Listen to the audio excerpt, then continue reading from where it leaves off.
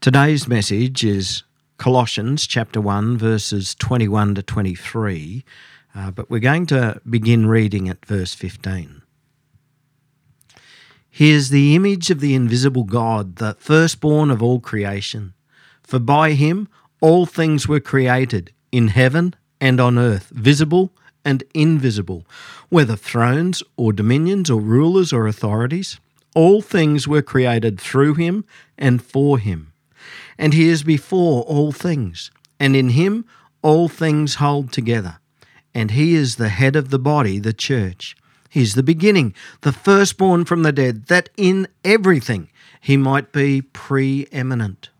For in him all the fullness of God was pleased to dwell, and through him to reconcile to himself all things, whether on earth or in heaven, making peace by the blood of his cross. Verse 21. And you, who once were alienated and hostile in mind, doing evil deeds, he has now reconciled in his body of flesh by his death, in order to present you holy and blameless and above reproach before him. If indeed you continue in the faith, stable and steadfast, not shifting from the hope of the gospel that you heard, which has been proclaimed in all creation under heaven, and of which I, Paul, became a minister.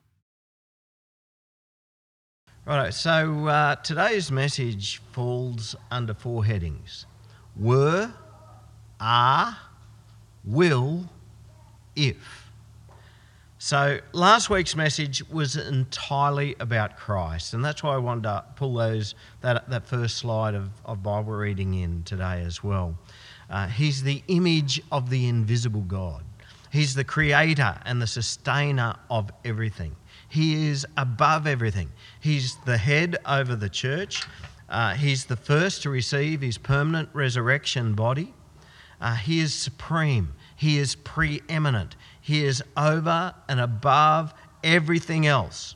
Right? So last week's message was completely about Christ. And now today, after telling us about the grandeur and supremacy of Christ Jesus, Paul begins with the words, and you. How do we compare? It's sort of like really coming down a peg or two or a million, isn't it? Like we've just been hearing about the grandeur of Christ, and he says, and you. So what about us? What were we like? Well, essentially, we were his enemy. That's a pretty big contrast. And to some people, this is nothing like the gospel that they've ever heard ever before. So most non-Christians are filled with some level of self-confidence, right? They have a confidence in themselves, or they have a confidence in their loved ones of their own general innate goodness or niceness or unbadness. So, for example, without exception, whenever I've been asked to take a funeral for a non-Christian, and when their family are also non-Christians, the family always, thus far without exception, always are at pains to tell me how wonderful the person was. You see, most non-Christians are convinced that basically they're good people, and their family, of course, are basically good people. And so Grandpappy wasn't a mass murderer, and he didn't always kick the cat whenever he walked in the door, and he loved sport. He loved a good joke. He was a hard worker. He loved a beer. He loved his grandkids. They always want to tell me that how much he loved his grandkids.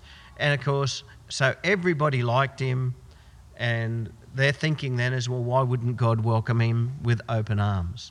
And sometimes people are so intent on telling me this over and over and over again, to me it becomes obvious that actually they're a bit worried here. And they're trying to reassure themselves that he's good with God.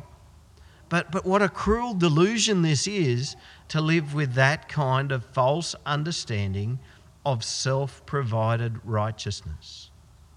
And even in many churches today, they'll preach a version of the gospel which is devoid of any kind of offence.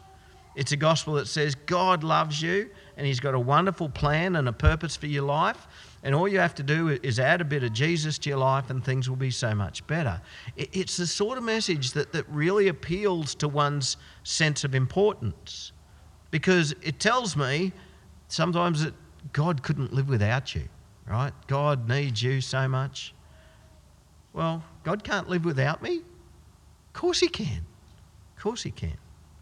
How full of ourselves are we that we would ever have the notion that God couldn't live without me? No person can be saved until they come to an end of themselves and understand that without Christ, I'm utterly wretched. And every person who is a disciple of Jesus today know that at one time they were completely undeserving. They were completely at odds with Jesus. Verse 21 says, and you, now remember he's writing to Christians here, and you who once were alienated and hostile in mind, doing evil deeds. I had a yarn with a bloke a few weeks ago, and he quite openly shared with me that he was estranged, or is estranged from his brother.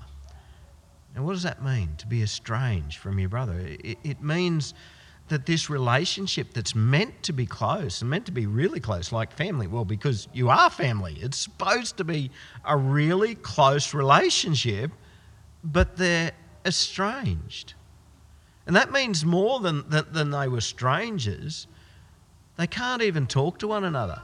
Now, if it was a stranger, you can always get to know a stranger and then you have something to talk about. But it's the opposite of that. They know each other so well, maybe they might be alike so much that they just can't stand each other and they repel each other. And that's what the word alienated means, to be estranged. We were alienated from Christ.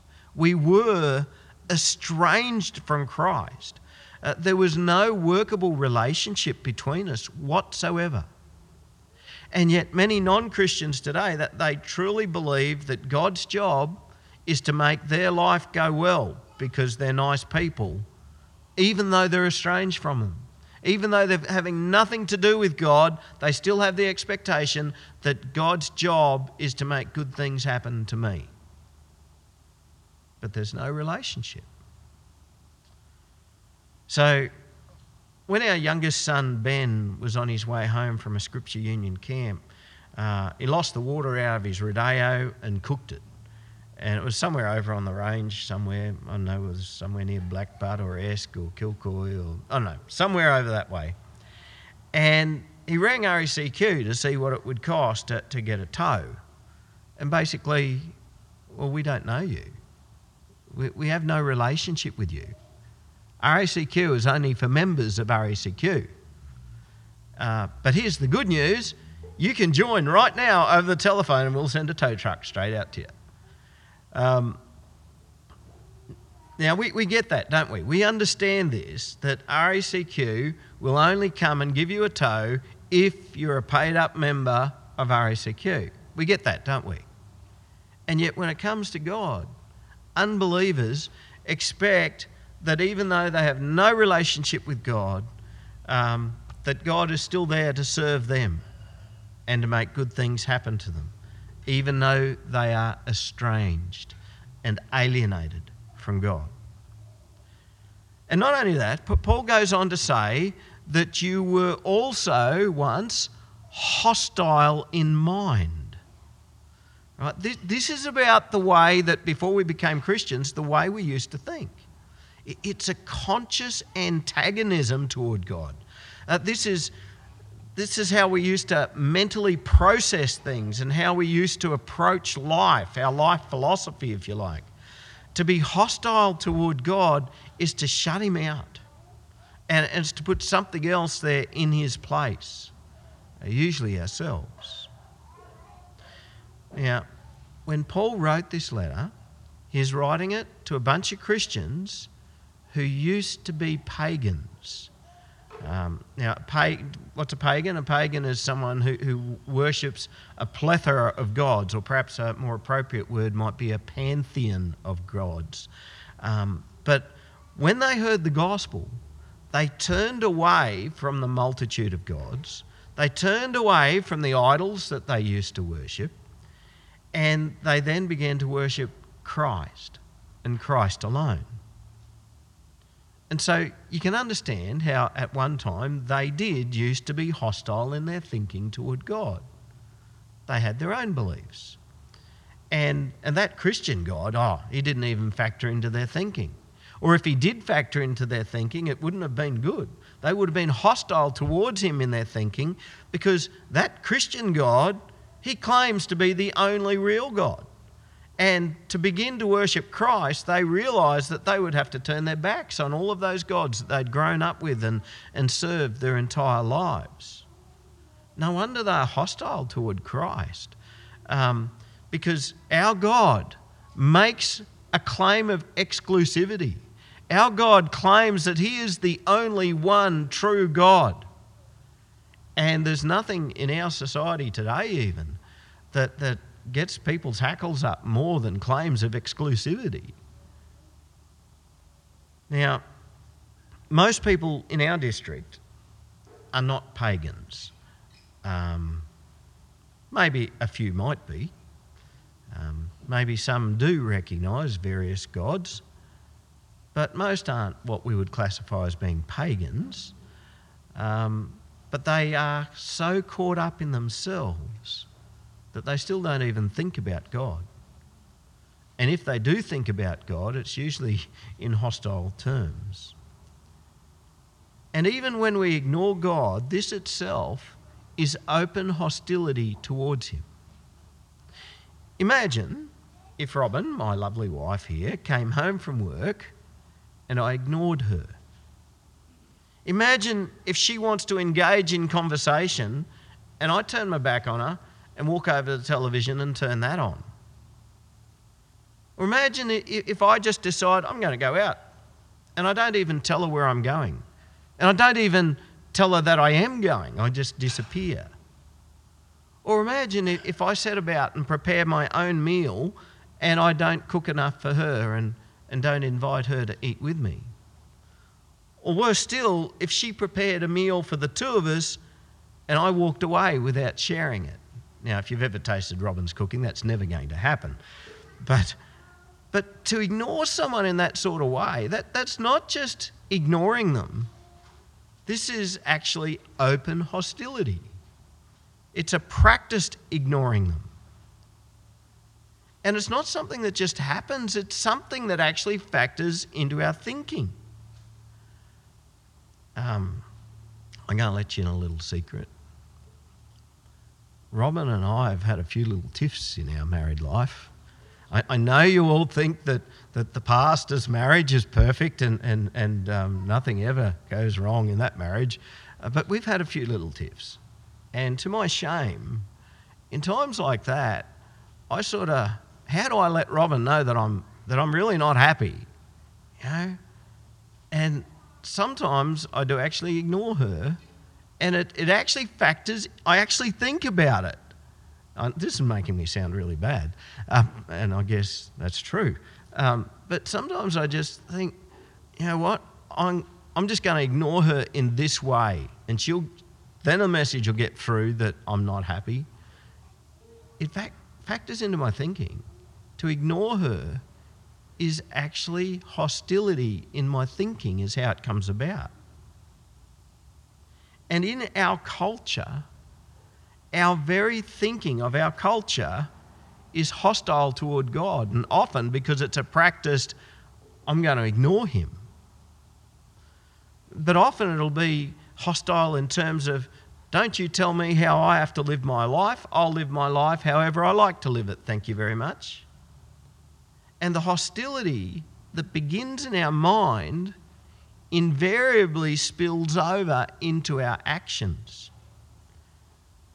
Verse 21 said, and you who once were alienated and hostile in mind doing evil deeds. And by the way, the Greek word there that lies behind that word evil, it doesn't just mean bad. It's very properly translated as evil. Like that's really, really, really bad. Evil. Let's get away from this rubbish psychological illusion that we're all basically good people and a few bad things have been done to us, and because those bad things have been done to us, that explains why I'm not such a nice person anymore. Let's get away from that nonsense. The scriptures are 100% consistent in this. We were evil. We were rotten to the core. We were alienated from God. We were hostile in our thinking toward God, doing evil deeds. And why would we do evil deeds? Because we're evil. But the thing is, when a person is evil, they don't realise how evil they are. And we often want to just laugh it off as, oh, it's just having a bit of fun. That's just boys being boys. Or these days you can even say girls being girls. Out here in the bush, one of the common phrases is, young fellas. You know, as if being a young fella covers a multitude of sins. Oh, it's okay, you're just a young fella. Sin is what it's called. Evil is what it's called. Whereas Australians, we might say, oh, that's larrikinism. Yeah, just a bit of a larrikin. It's nothing of the kind.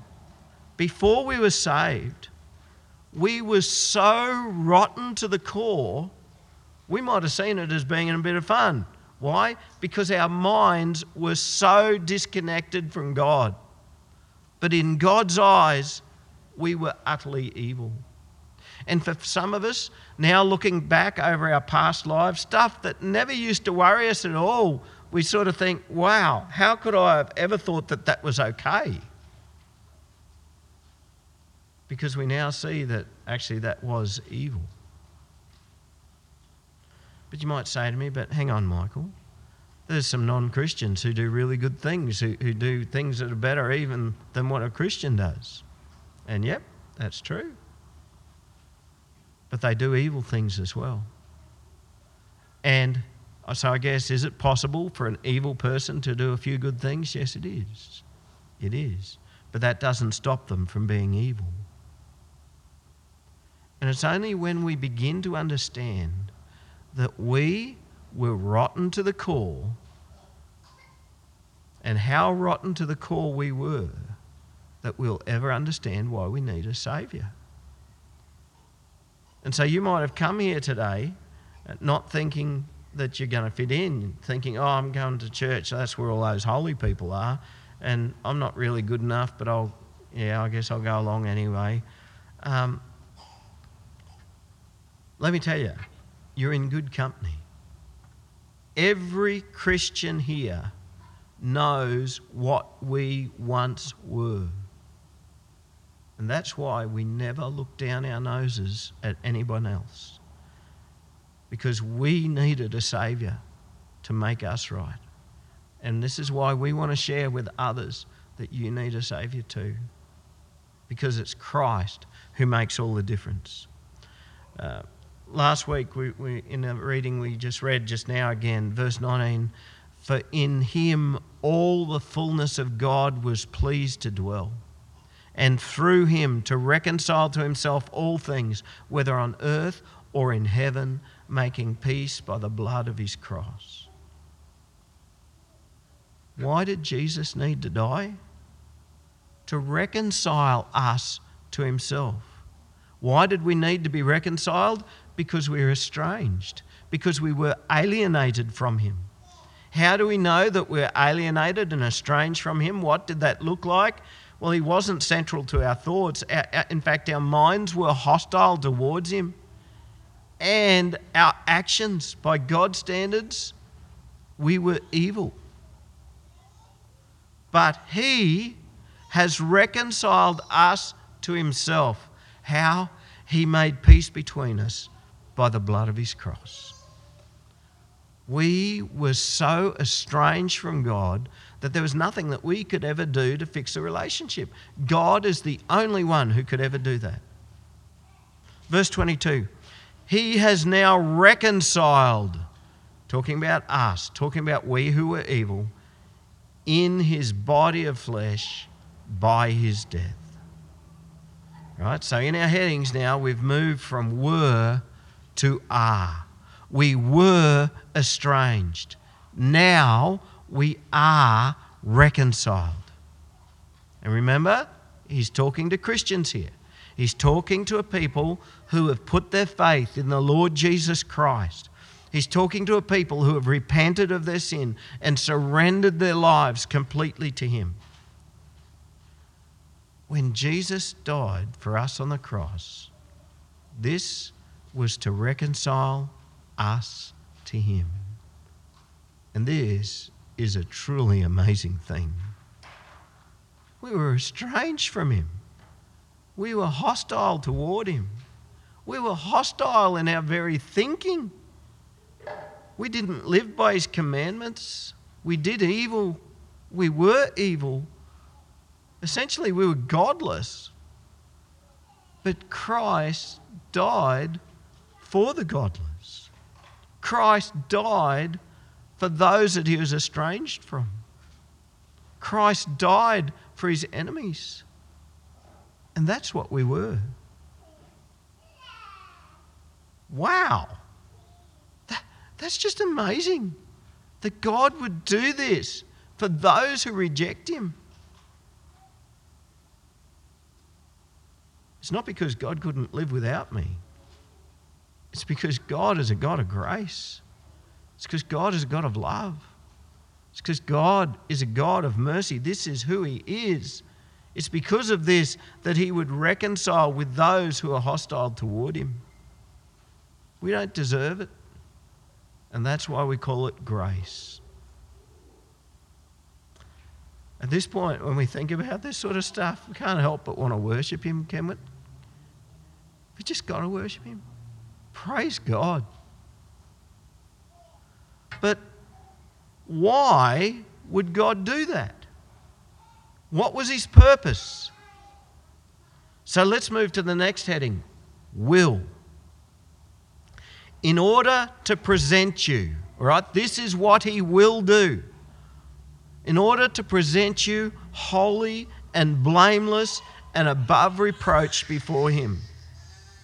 God's purpose is to present us. We don't present ourselves. He presents us holy and blameless and above reproach. That means that no accusation can stand.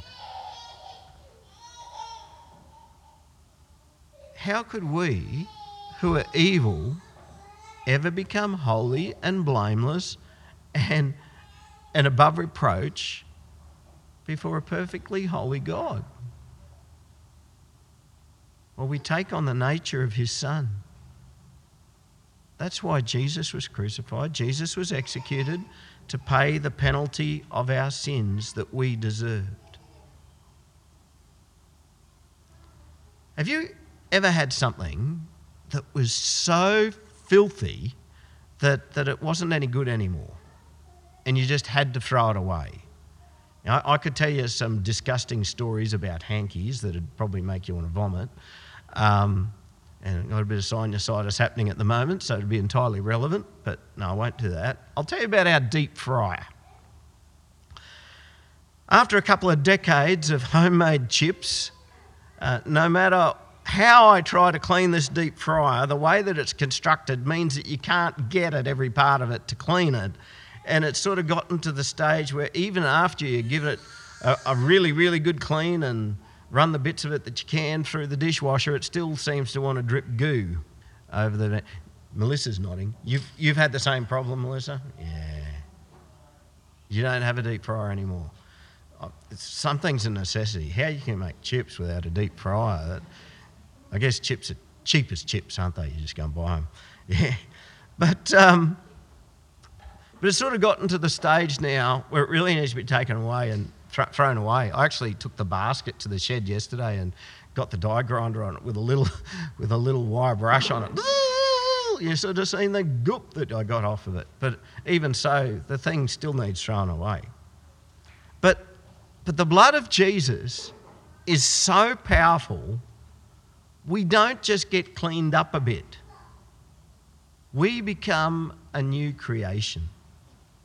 The old self is put to death and we're born again, new and sinless. And that's how he will present us as holy and blameless and above reproach before him, because we become a new creation. This is how the relationship between him and us is restored. He throws the old Michael away. Now, Robin says, how can I do that? And he creates a new one. That's what it means to be born again. And I want to say to you today, if you do not have a born-again relationship with Christ, I urge you to repent of sin and to surrender your life completely to Jesus. And he will make you holy and blameless and above reproach before him. This is how we who were estranged become the children of God. But what's that then look like for us for the rest of our earthly lives? You see, the thing is, many people will make a commitment to Jesus at the beckon of an evangelist, and this is a good thing, right? An evangelist comes to town, preaches the gospel message, the Holy Spirit does his work in a person's heart, and they turn their lives towards Jesus. Praise God. Praise God. So they've learned how to become a Christian, but they don't yet know how to be a Christian. And I suspect that's why Jesus didn't give the command, go into the world and make converts. He did give the command, go into the world and make disciples, teaching them to obey everything that I've commanded you. Right? So once I become a Christian, what then? Some folk are of the opinion, I've said the sinner's prayer, I've been baptised, she's all good, job's done. But here, Paul tells us how to be a Christian. He tells us how to live as a Christian. Verse 23 is what's known as a conditional sentence. Now that sounds very complex, doesn't it? A conditional sentence. And some people are very good at not recognising a conditional sentence. But they're not that hard. A dead giveaway is often the word if. If. Now, if you happen to be a computer programmer, or if you're skilled with working with spreadsheets, you know very well what the word if means. If you have an if-then statement that you have to make happen, right? So if this condition is met in the spreadsheet, then perform this calculation or do this. Does anyone understand what I'm talking about with the if-then? Well, a few of you do. Excellent, excellent. I knew you would, Phil. I knew you would, and I knew Scott would. Yeah. But even if you don't know anything at all about computers, parents understand conditional statements very well, right? You can go to the party if you clean your room, right? So it's a guaranteed statement, right? This is guaranteed. You can go to the party, but it's also conditional if you clean your room. A farmer understands a conditional statement. If it rains, I'll plant the crop. If it doesn't, I won't. We understand conditional statements, don't we? I just wonder, though, why we have so much trouble understanding conditional statements in the Scriptures. This is a conditional sentence. Yes, it is guaranteed, but only if. And this is something that the people of God seem to have trouble recognising throughout the Scriptures. Israel used to have trouble recognising it. God's chosen people, the people of Israel, he made promises to them, promises that were guaranteed, but they had conditional statements attached to them. You will live in the promised land. All of these things will go really well for you if you worship me and worship me alone. If you don't go following after those other gods. Right? These are the conditional statements that were made to God's people, the people of Israel. And they would ignore those statements. And they'd just go, yeah, God's made a guaranteed statement. We're going to live in this promised land. It's going to be wonderful. And then they wondered why they got turfed out. Because it was a conditional statement. And comes to the same thing with the way that with Christians, the people of God today. Salvation in Christ is guaranteed. But it's also a conditional thing. So, for instance, it says, in order to present you holy and blameless and above reproach before him, if indeed you continue in the faith, stable and steadfast, not shifting from the hope of the gospel that you heard, which has been proclaimed in all creation under heaven, and of which I, Paul, became a minister. There are many, many people in this world who at some stage have made a commitment to Christ, but they didn't follow on and they didn't continue in the faith. And Jesus knew this would happen. He told us the parable of the sower. Some of the crop springs up, but it's in rocky soil, and when the sun comes and beats down upon it, the crop shrivels up and dies. And Jesus said that's like people who receive the gospel with great joy, but then persecutions and hardships come along and they fall away. Did they continue in the faith? No, they did not. They fell away and died. They were quite open to following Jesus when there was no cost to it. But as soon as they were persecuted for their faith, for being a disciple of Jesus, because they were persecuted, they fell away. And then again, there was a crop that got growing, but then the thorns grew up amongst it and it choked it out and it didn't bear any fruit. And Jesus said that's like people who hear the word, but the cares of the world and the lures of the riches enter in, and it chokes the word, and they bear no fruit. And you've seen this. We all know people who at some time were walking in faith in Christ, but not anymore. And yes, we are guaranteed to be presented holy and blameless and above reproach if we continue in the faith. What does that look like? Well, there's nothing half-hearted about it. Stable and steadfast, not shifting from the hope of the gospel that you've heard. The condition of being blameless before God is to continue in the faith. Now, in Christian circles, there's a term that sometimes gets used called perseverance of the saints. Do I believe in the perseverance of the saints? Absolutely. We are commanded to persevere. We are commanded to not fall away. And with God's help, we can keep that commandment. Now, as we continue studying this letter, we're going to see that Paul's concern is that they don't get distracted away from the true gospel. His concern is that there's a false gospel that's sort of lurking and trying to get its way into this church. And that's what this language is hinting at here. He talks about being stable and steadfast. He talks about not shifting from the hope of the gospel that they heard. What is the gospel that they'd heard? It had been brought to them by the apostles. Now, the language that he's using here is language about foundations, being stable and steadfast. We got that camera sitting there on a really good tripod. Why have we got a good tripod instead of that flimsy one we used to have? Because this one is firm. It's a firm foundation for that camera. It doesn't move around excepting when a kid bumps it occasionally, right? It doesn't shift.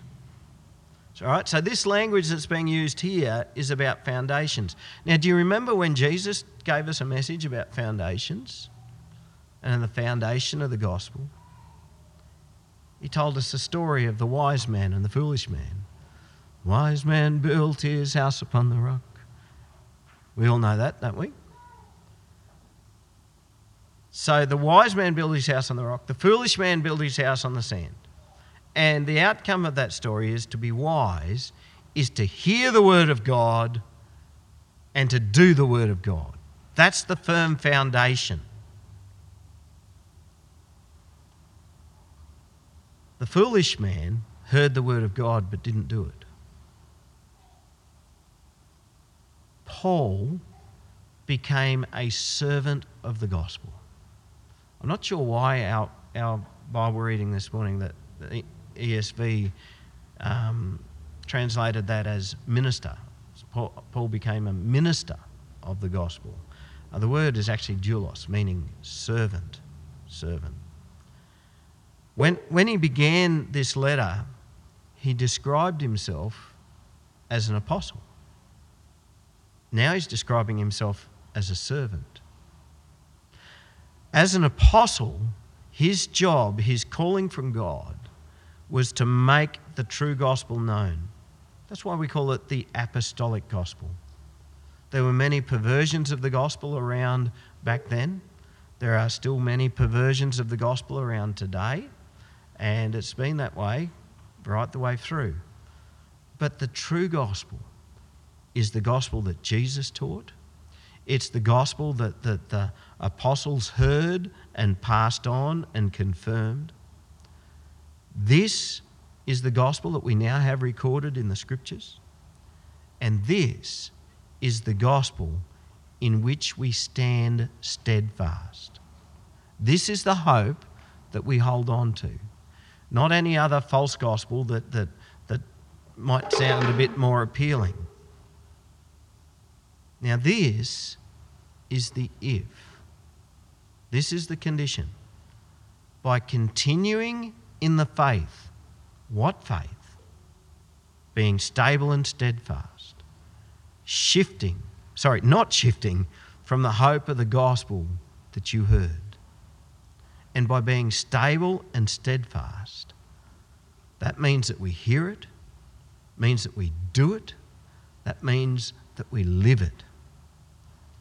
And as we continue in faith, we have every confidence, no doubt at all, that we will continue to be blameless before God. See, as Christians, we know there's times when we sin.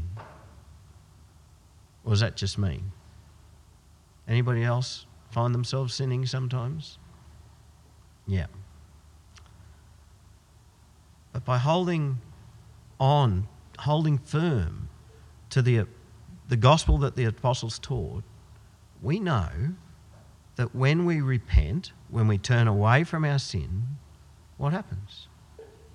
We're forgiven again and again and again. We're forgiven because the blood of Jesus Christ makes us blameless. Praise the Lord. Let's pray.